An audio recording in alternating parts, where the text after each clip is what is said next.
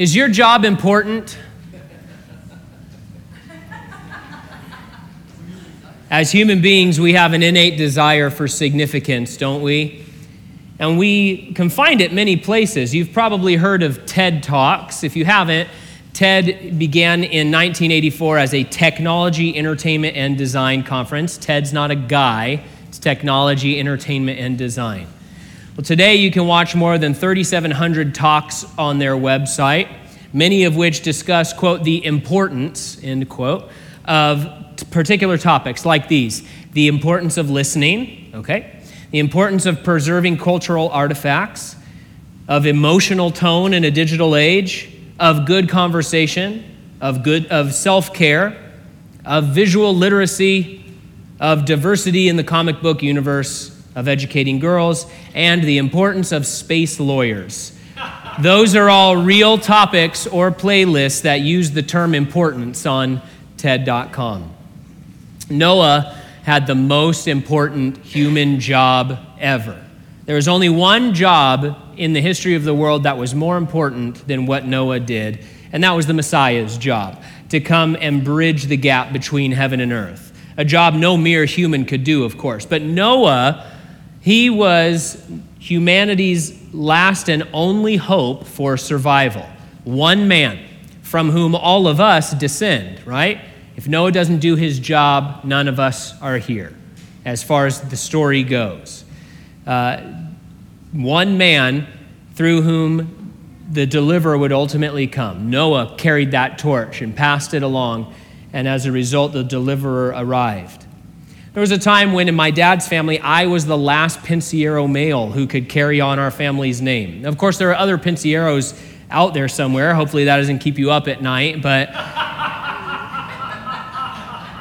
if I wasn't to continue our particular line of Pensiero boys, then that was it. And it would just shrivel up and we'd be lost to history. Not really that big of a deal. But if Noah dies, if his family dies with everybody else, it's the end of humanity. But his life and his work aren't only important because of what he preserved. It also gives us two very important illustrations. It gives us a picture and a precedent to think about. On the one hand, it is a picture of God's unrelenting work of saving the lost. And on the other hand, it is a precedent for how we can also respond to the calls of God, and we can invest our lives in his important work ourselves. And as we see in verse 13, it all begins with God's spoken word. Then God said to Noah, I have decided to put an end to every creature, for the earth is filled with wickedness because of them. Therefore, I am going to destroy them along with the earth.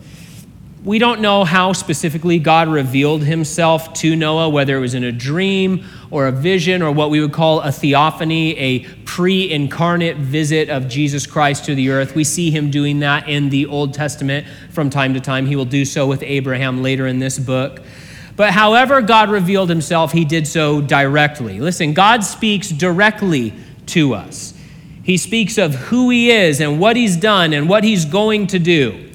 Now, sometimes it's natural. We wish we could have a face-to-face chat with the Lord like Abraham did or Paul did or Solomon did. Those seem like really special things, and of course they were. But the truth is, you and I as Christians have a much greater volume of information than they did.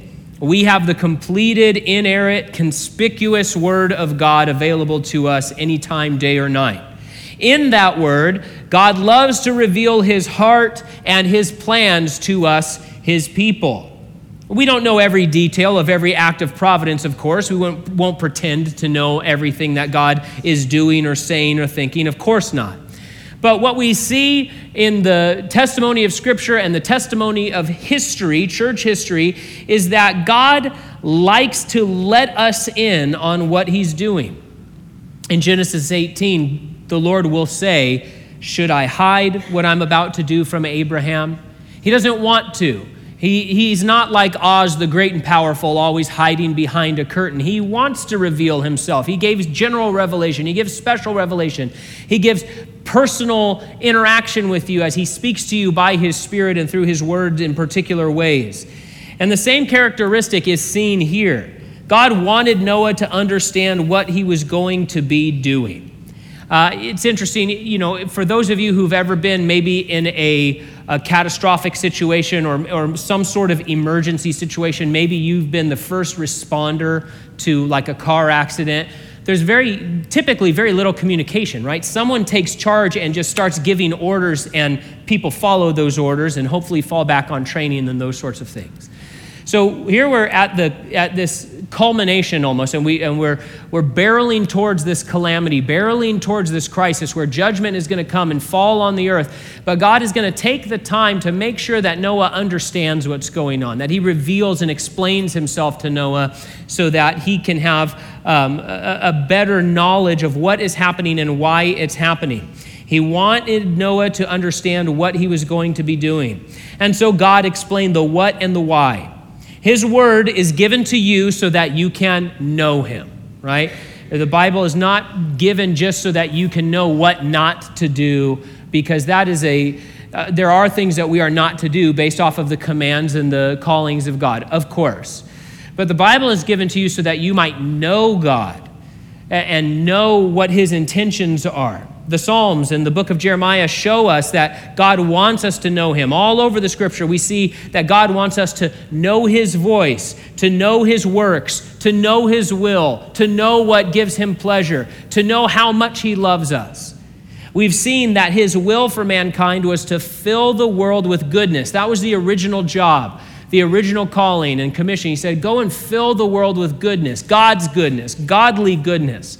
And instead, we see that the world was filled with the opposite. It was filled with wickedness and violence and rebellion. And so in response, a just response, a global flood was coming. There are those who would rather think of the flood as a local flood. It's a non-essential issue. And the reasoning usually comes down to ideas about the volume of water that is on the earth today. And the argument is, well, we kind of know the volume of water on the earth today, and it's not enough to cover all the mountains today. And there's lots of good discussion about that from scientific creationists or creation scientists who explain, well, number one, the topography of the world was completely different before the flood. There's lots of good discussions about that.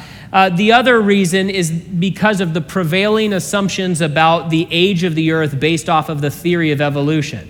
So many scientific folks, even those, some of them within the Christian community, who say, well, I don't want to say that I don't believe in evolution, and so evolutionary theory says that the world is hundreds of thousands of years old. Wait, no, now it's millions of years old. Wait, now it's hundreds of millions of years old. Wait, now it's billions of years old. They keep moving that goalpost, and so they say, well, we can't deal with a global flood and try to make that jive with evolutionary theory, so it must have just been a local flood. Listen, again, it's not an essential issue, but both the Old and the New Testaments plainly, clearly indicate a global flood. And just logically, this makes sense. If the flood was local, there would be no need for Noah to build a boat. He'd simply need to take a road trip. He'd be building a wagon, not a boat. And he would just be heading out for a little while. And additionally, the fossil record really does serve as an expert witness to the historicity of a sudden global flood. Like how you can find marine fossils on top of Mount Everest. That's true. You can find fish fossils way up there in the Himalayas. How you can find the fossils of air-breathing dinosaurs way down in ocean deposits. That's true as well.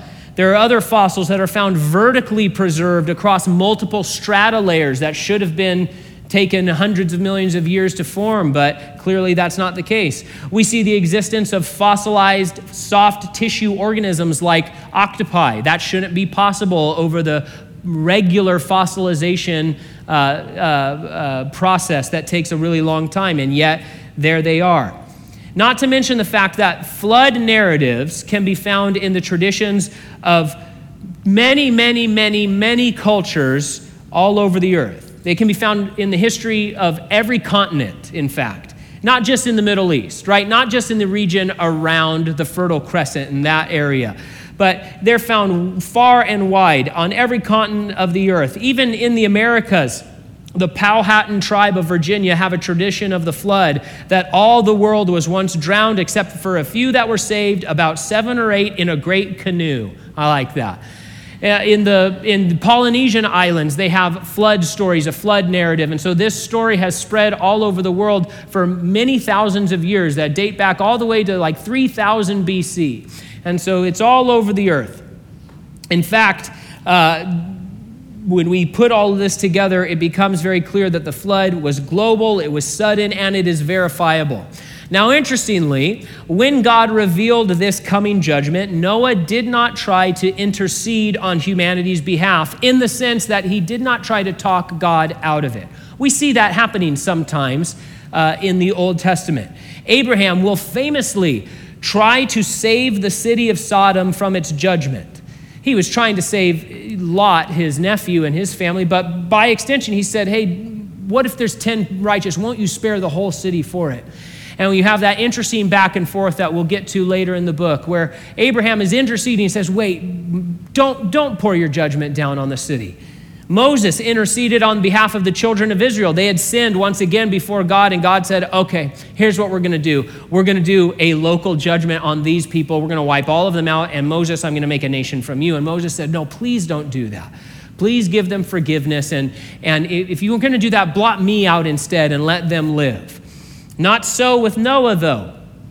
But that doesn't mean that he wasn't going to try to intercede for them in a different way. It didn't mean that he wasn't going to be a part of God's merciful work of salvation. In fact, after revealing the coming wrath, God himself then gives Noah an urgent commission. So you have these people that are ripe for judgment, that are full of rebellion and violence and wickedness in everything that they do. And then God says, not only is this the case, but we have to judge this sin, but let's figure out a way that maybe some of these people could be saved. Let's give them an offer of rescue and forgiveness that they could escape the justice that is due to them. And Noah was happy to be a part. Verse 14, God says, make yourself an ark of gopher wood, make rooms in the ark and cover it with pitch inside and outside. We don't know what gopher wood was. Some believe it was cypress, but here's what's more precious to notice. When God told Noah to cover it with pitch, the word used there is the same word the Old Testament uses for atonement, the covering of sin. One Bible dictionary defines it this way as the price of a life, the ransom. In order to save us, our sin must be covered. Right? Without the shedding of blood, there is no remission for sins. It must be covered and covered by blood. We must be atoned for so that our lives can be ransomed, blood bought. And of course, in 1 John chapter 2, we read this: Jesus Christ is the atoning sacrifice for our sins, and not only for ours, but also for those of the whole world. And so what we're going to see is that the ark had plenty of space. Anyone who wanted to get on the ark could have gotten on the ark. And yet only 8 people took the Lord up on this atonement. The ark becomes a picture for us of several things, but first and foremost, it is an illustration of salvation in Jesus Christ. He is the lifeboat who saves us from the unsurvivable judgment. He made the way secure by sealing our salvation with his own blood, and it's completely watertight. Not a drop is going to get in. Not one of your sins is going to accidentally be unpaid for or undealt with. No, it's all cleansed. You have been made white in the blood of the Lamb. Though your sins were as scarlet, the Lord has made you white as snow if you trust in him for his salvation. We're told here that Noah was to make rooms in the ark. It's a tender image, actually, because we're told that the word God uses for rooms is actually nests. I just think that's really sweet. He says, make little nests in the ark for all the little animals. If you've seen the old Pixar movie WALL-E, you might recall that all of humanity has been saved off of planet Earth because of the climate crisis or whatever. And they're in a giant ark-like spaceship. At the end, as they return to Earth, there's a scene where they're all just sort of standing on this big wide deck, and then the captain jumps to light speed, and all the people just sort of fall and crash around and are like, it's bedlam everywhere. Okay, that's not going to be the experience of the animals on the ark. When they're on the waves and crashing around, people weren't like falling all over the places, and barrels weren't breaking apart. They were nested cozy there in the ark. There was an appropriate and safe place prepared for each of them. And this is what God has done for you and I in his work of salvation. If you're a Christian, this is what God has done for you. He's not only given you an escape vehicle, right? Sometimes we see in these movies when, the Black Hawk helicopter comes down to extract somebody, they're not comfortable, right? It's just like a metal box that somehow flies. But the Lord doesn't just barely save us by the skin of our teeth. I mean, it feels like that sometimes, but what the Lord has really done is he says, hey, not only am I going to save you, I'm going to put you in Christ, and I'm going to cleanse you, and I'm going to save you from the wrath to come and from judgment, from the weight and the guilt of all of your sin, but also I am going to prepare a place for you. And of course, we think of that promise that Jesus made that he was going to heaven to prepare a place for us, and that's true. We look forward to that eternal nest, that eternal dwelling place. But we also consider how he prepares a nest for us on this side of eternity as well. Because God has scattered us where we are, when we are, so that we might then be knit together with other members of the local flock we find ourselves in proximity to. The Lord's work is to give us a home and a spiritual family that is safe and firm, built on the rock, able to withstand the storms of this world. And so, you're not going to be dangling from the helicopter as the Lord saves you, but he says, hey, I'm going to bring you into my sheepfold. And in my sheepfold, there are other sheep. And in my sheepfold, I've prepared works for you to do and a place for you to occupy and a spiritual family for you to be a part of so that you can be cozy and secure as you walk with me through this life on your way to your final dwelling place that he's preparing for us in heaven. Verse 15 says, this is how you are to make it. The ark will be 450 feet long, 75 feet wide, and 45 feet high. Some of you have been to the Ark Encounter in Kentucky, so you've got a great mental picture of the proportions of this great barge. For those of us who haven't, it might be hard to imagine the size that we're talking about, particularly if your translation uses cubits instead of feet. The cubit is a measurement the ancient world used and will come up in the Bible from time to time. It's the length from your elbow to the tip of your middle finger. And so naturally, that's going to not only vary from person to person, but it really varied from sort of region to region. I've got weirdly long arms, okay? So my cubit is 20 inches that I measured the other day. And some of you are going to have a different cubit. And so what is a cubit, or how do we know the feet dimensions of this thing? Well, the truth is we're not exactly sure. When historians look at cubits throughout the ancient world, they find that there are all sorts, all kinds of different cubits. They were as short as 17 inches and some were as long as 25 inches. And so when we talk about the cubit, we think of it in terms of 18 inches because it's a good conservative estimate, kind of on the lower end. And it aligns with what we know about how the Jews, the Greeks, the Romans, and the Egyptians measured the cubit. They were all on the 17 or 18-inch cubit, and so that's where we get these numbers from. Using that length of cubit, and really it wouldn't have been any smaller than what we're talking about. It might have potentially even been bigger, and maybe if they were using a 25-inch cubit, a lot bigger, but let's go with the conservative estimate. Using this cubit measurement, the ark had over 100,000 square feet of deck space. 100,000 square feet, I discovered, is the same square footage that engineers use as a rule of thumb for a city block, by the way. And the ark would have had 1.4 million cubic feet of storage space because naturally not everything was just flat on the ground. You could store upwards. The ceilings of each deck would be about 15 feet up, right? Noah would have been able to bring 125,000 sheep-sized animals onto the ark if he had wanted to. And of course, there were some animals that were significantly larger than sheep, but there would have been a whole lot that were significantly smaller than sheep.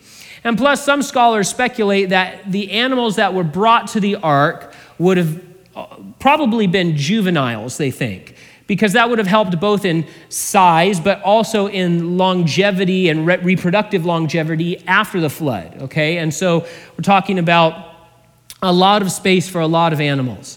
This stage is about 12 feet by 16 feet, because you're starting to think like, wait a minute, this is so much, and if you know the story at all, you know they're going to be on the ark for a year. okay? And so you think, there's just so many animals, that would require so much food, so much water, so many provisions. How could this possibly be done? If you're like me, that's kind of a thought that creeps into your mind, especially if we haven't been to a barge or a cargo ship or a replica that is the size of this thing. But this stage is about 12 feet by 16 feet. Noah could build a storage box the length and width of this stage and build it up just 4.5 feet about here. And that would be large enough to store 2 years worth of water for him and his family. Just this stage. Okay, that's a pretty small amount of space for double the water he and his family would have needed. Now, of course, the animals would need water too, but we can start to get the picture of just how much space this ark really would provide. So how many animals did Noah bring on the ark? There's no way for us to know. We can only speculate and make some guesses, educated guesses. But keep in mind that he wouldn't have to necessarily bring each species of animal, not every single species of dog that existed at the time, every single species of dinosaur at the time or bird at the time, but only representative kinds from which other species would once again spring out of. But even still, because we think there's too many different kinds of animals, but even still, if we look at the data today, it's estimated that there are fewer than 34,000 different species of land-dependent animals. When you take out invertebrates and marine animals and ones that would have been able to survive in the sea, and you look at land-dependent animals, there's fewer in 2016, fewer than 34,000 different species of land animals. Creation scientists suggest they could have taken fewer than 7,000 animals to repopulate the planet. But let's go as high as say more than 10 times that amount. That if they would have taken 80,000 animals, which is more than double the number of species that exist in the world today, which makes sense because you have to have at least a pair of each animal. And some of the animals, he said, hey, bring 7 of them. But let's double the number and then add some. 80,000 different animals. That would still only take up 60% of the deck space in the ark and leave the rest for provisions. Verse 16, you are to make a roof, finishing the sides of the ark to within 18 inches of the roof. You are to put a door on the side of the ark, make it with lower, middle, and upper decks. 1 door, just 1. Remember, the ark was a working object lesson of salvation. And Jesus, when he was on the earth, made it very clear that there is one way and only one way that a person can be saved, and that is through him. He said, I am the door. It's me and it's no one else. I am the door. And we, human beings, we are the sheep. We are his beloved lambs. And we are called to enter through that door. And Jesus said, if anyone enters by him, they will be saved. But if they will not see the Father. There is no hope for them. There is one way in, one way to salvation, not a different exit, you can't jump in through the window. There's one door, and that is through Jesus Christ, because he alone can atone for the sins of the world. Verse 17 says, understand that I am bringing a flood waters on the earth to destroy every creature under heaven with the breath of life in it. Everything on earth will perish. God was asking Noah to do something really unusual, to be sure. Remember, it had never rained on the earth. It certainly had never flooded. God had interacted with humans from time to time, but there had never been this level of involvement, this sort of action coming from heaven. And now the Lord asked Noah to spend his life's work on this project. It must have seemed so absurd to the people around him. But notice, God did not ask for silly or blind faith from Noah. He didn't ask Noah to do something absurd or silly just for the sake of standing out, just to look weird, just to draw attention to himself. That's not what he's doing. He said, listen, understand what I'm doing and what your part to play in it is. It would have to be done by faith, trusting in what he had never seen and trusting that that was really going to happen. But what must have seemed foolish to the unbelieving world wasn't rooted in foolhardiness. It was rooted in God's revealed truth. And this is the same situation that you and I find ourselves in, because Peter says in his second epistle, scoffers will come in the last days, scoffing and following their own evil desires, saying, where is his coming that he promised? Ever since our ancestors fell asleep, all things continue as they have been since the beginning of creation. They deliberately overlook this. By the word of God, the heavens came into being long ago, and the earth was brought about from water and through water. Through these, the world of that time perished when it was flooded. By the same word, the present heavens and earth are stored up for fire, being kept for the day of judgment and destruction of the ungodly. And so the Lord has said a very similar thing to us about a coming judgment that is going to take over the entire world, right? And we're talking a lot about it in the book of the Revelation on Sunday mornings as we study through those passages. Now, we haven't seen that, and so much of it seems far-fetched. And the wide culture around us says, that's ridiculous, that's not going to happen. You know, the world's not going to be destroyed by fire except for climate change, right? So they can't decide. They say, oh, that's just going to happen later. But there are scoffers who say the world is doing this and that. Of course, you know, there's no God in the sky who's going to do any of that stuff. But the Lord is saying, hey, I'm not calling you into a blind or a silly faith. I'm calling you to just believe that what I have said is true, that my word is reliable. And not only can we just trust God because of who he is, but he says, here's the testimony of how not only I created the world, but then I said that this judgment was going to befall the earth in the form of a global flood, and then it happened. And it's verifiable, and it's studyable, and you can see that it happened. Not just in the scripture, but you can also look out at creation and see, oh man, this thing really happened. And so then when the Lord says, by the way, that kind of judgment is coming again, of course we can believe him and know that it is true and build our faith on that. Our belief and our activity as Christians is to be based on the Word of God. The Scripture is our bedrock, our blueprint, the compass of our faith. That is the basis for what we think, what we do, why we think it, and how we behave. It's not that we're just trying to get attention or that we're trying to get a feeling or that we're trying to make a name for ourselves or for some church or for some ministry. It's that the Scripture reveals truth to us and then gives us a worldview, gives us a mindset, tells us the attitudes we should have about the world we're living in, and then gives us a commission to go into that world and make a difference in it. The Scripture is that bedrock, that blueprint, that compass. The Scripture has been prepared and preserved and passed on to you so that you may know the certainty of the things about which you have been instructed. Now, sometimes obedience does come before understanding. So we see here that God really wants Noah to understand. He's trying to reveal to him, here's what I'm doing, here's what I want you to do. And so he's speaking directly to him. And it's true that God wants to reveal things to us, but that doesn't mean we always get all the information that we want before things happen. Sometimes God asks us to obey before we have full understanding. We think of Abraham, who had to obey God concerning Isaac before he understood what was going on. But God is very upfront with us about his plans and his overall will and his command and his desires. And so we base our faith not on feelings and not on popularity and not on trends. We base it on the Word of God, which has been revealed and has been meticulously put together and preserved for you so that you can know these things and have certainty in them. Verse 18, but I will establish my covenant with you, and you will enter the ark with your sons, your wife, and your sons' wives. This is the first use of the term covenant in the Bible. Biblically speaking, a covenant is a treaty. It's an alliance of friendship. There is no firmer guarantee of legal security, peace, or personal loyalty. But a covenant is no good unless the parties are trustworthy, or at least the guarantee party is trustworthy. Moses was delivering this book of Genesis originally to a group of people who God was offering a covenant to, right? When this book was originally delivered to the children of Israel. And it was delivered to them at a time where God said, I want to be in covenant with you. And this covenant has terms and this covenant has promises. And so it would have made sense for them to say, can we trust this covenant, God?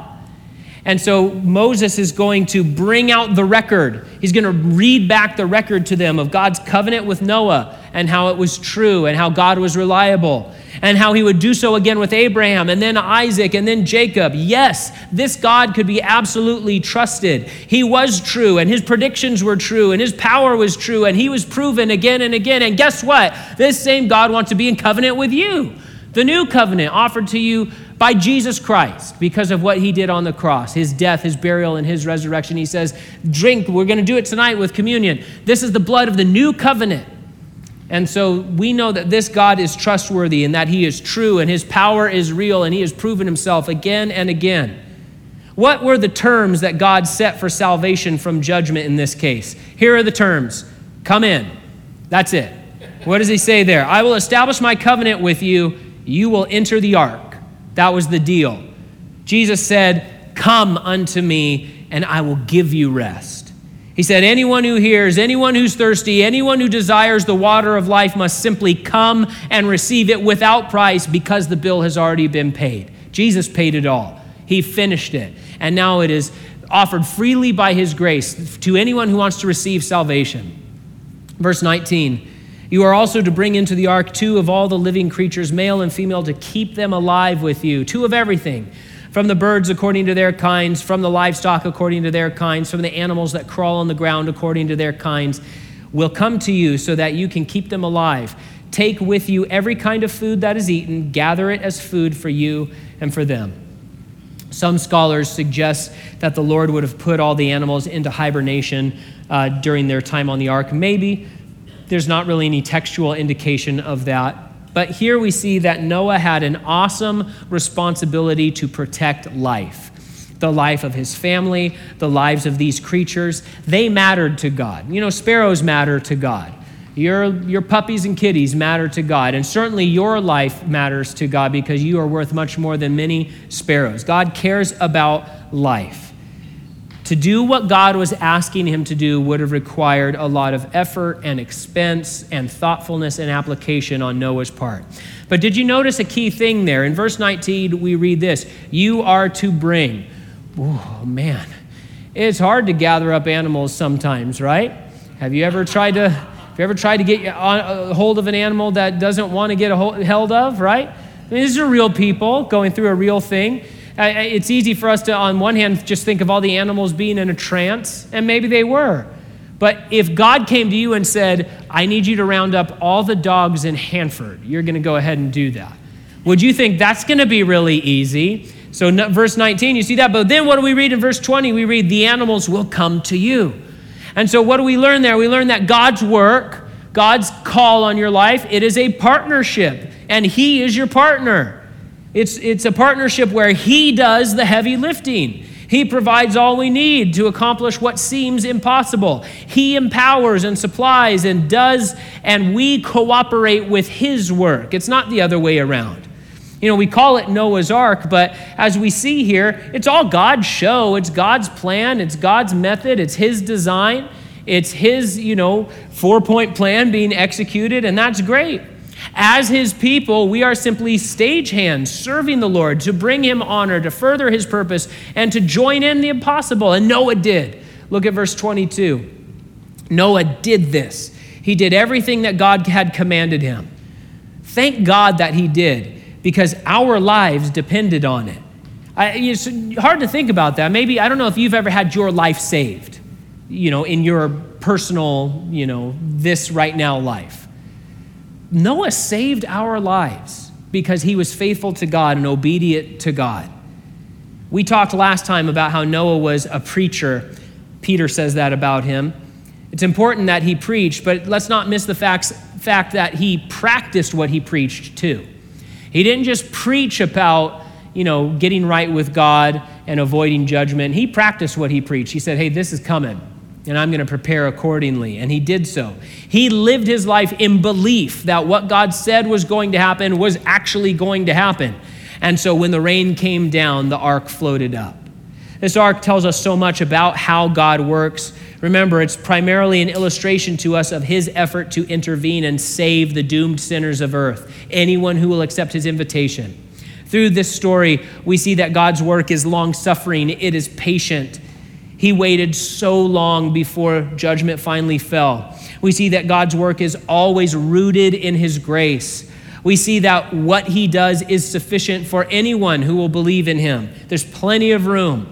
And we see that he is incredibly generous to involve us in his good work, though we take so long to do what we're supposed to do, though he could do it himself so much better. He speaks and atoms form, right? He speaks and planets come together, and he says, hey, Noah, why don't you build the boat? And Noah's probably thinking, why don't you build the boat? This would be done like tomorrow, right? But the Lord says, yeah, but I want you to be a part of this. I want you to join me, the maker of heaven and earth, in doing this great thing. And so we also see that not only is he generous to involve us in his good work, but along the way, he's generous to supply what we need, all of the help. He's generous to give us the strength and the understanding to do what he has asked us to do. But we also see that God's work is exclusive. There's no other way, there's no other boat, there's no other method. It's God's way or the grave's way. And Noah believed God and joined him in that work. So then how does this story speak to us of our lives? Is it wrong to say that, well, this can give us insight for how we can serve God? Because after all, we're not Noah, right? I mean, he's doing something big. He's doing something important. And we think, well, my work, my life isn't important like a guy making an ark to save humanity. You know, some scholars estimate that Noah was building the ark for 120 years. Some say it was 100 years. Our friends at Answers in Genesis put it somewhere between 55 and 75 years. No matter what, we would call that, from our vantage point, a lifetime of effort, a lifetime of work. If you've never read Robinson Crusoe, man, I highly recommend it. It's a great book. It is surprisingly Christ-centric if you don't know the story. But in one section, the book talks about just how difficult it was for Robinson to fell a single tree and to start breaking it down to fashion some crude tools and a board or two from it, the time and the effort. And now imagine the millions of feet of board that Noah would have to work with, and the vats of pitch and just the effort and the shaping of beams and the buttressing of everything. I mean, this was an incredible, important work, right? Is your job important? It is. And Noah's life and his testimony reveals that it is. It shows us that it is. Here's why. I mean, we think of the incredible scope of the ark and we think, yeah, well, that's Noah. He's a special case. He's a special servant of God. But you know, the whole world around Noah did not think his work was important, obviously, because they laughed and they scoffed at him and they ignored his preaching, and I'm sure they came and hassled him about his building. And so they thought what he was doing was very, very unimportant. But it was what God had asked him to do, and it served a very great, very heavenly purpose. It served God's purpose of saving lives. And that's exactly what God has called you to do too. And God has scattered you into certain communities in this time so that you can fulfill these different purposes. Sometimes we think, well, what I'm doing doesn't feel important.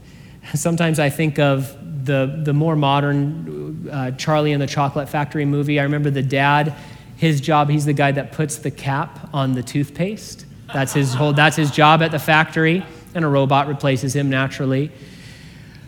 But maybe you feel like, hey, what I'm doing, I don't feel like I'm really doing anything that big for God. I don't feel like my work as his servant is important, but it is. You are a special servant of God just like Noah was. And I'm not just saying that to make you feel better. I'm saying that because that's what the scriptures declare. Hebrews declares that we are just the next links in the same chain of cooperation that Noah was a part of. It talks about the hall of faith. And Noah's in there, and it talks about Noah, it talks about all of these great heroes, and then it says, and now you guys are also part of this ongoing cooperation from God. And here's what's even more amazing is that the Bible shows us that it's not the scale of what you do that matters. Scale does not matter in God's economy. In fact, God says that you can make a world-changing, eternal difference by handing someone a cup of water, by writing a letter like an epistle, by praying for someone. Even the countenance of your face can be used by God to save a life. or to be a part of the life-saving work of God's ministry. And so remove the scale of Noah's project for a moment and see how he did what he did. See Noah's faithful cooperation with God as a precedent set for you and I, who are continuing in the footsteps of the faithful. What do we see? We see a man being obedient to the word of God that was revealed to him.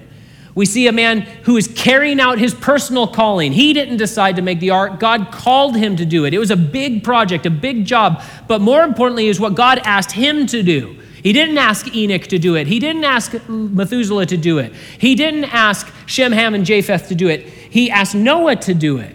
That was his personal calling. And we see that our work for God is especially concerned first with the family, not at the expense of everyone else, but it is a primary responsibility. And we see that though God does the heavy lifting and pours out his grace along the way, it is going to cost us something to participate in the important work of God. And it is meant to be a lifelong cooperation with him. And we see that when all is said and done, we are meant to be purveyors of salvation. That's the job, being a part of that effort, the saving effort. A lot of moving parts, a lot of different aspects, a lot of different ways that we can be involved, but that's the goal, that's the job, salvation for the lost. The goal of Christian work is getting people saved. Because this is why it's a goal, because this is how important that work is. The Bible says that as we do that work, we can hasten the coming of the Lord. That's crazy. And now we think, wow, my effort towards the Lord is really important. God is saying, hey, I will let you ratchet up the timetable on this thing as you serve me and as you spread the message of salvation to the world. Each aspect of this project was very important. In this work of God, you might be the person keeping the pitch warm or passing the boards along. You may be herding some cats into their nest. You may be answering questions about what God has said to some unbeliever passing by. You might be instructing your kids in the way of the Lord. What's important, what makes your work important, is how you follow Noah's example and carry out your calling according to God's word and his purpose, being ready to receive whatever he brings you or calls you to, remembering that a judgment is coming once again, but salvation is available to anyone and everyone who will believe. Find your importance not in things like space lawyers, but find your importance by drawing near to God and continuing in your trust in him, continuing in his revealed truth, continuing in the tradition of servants like Noah.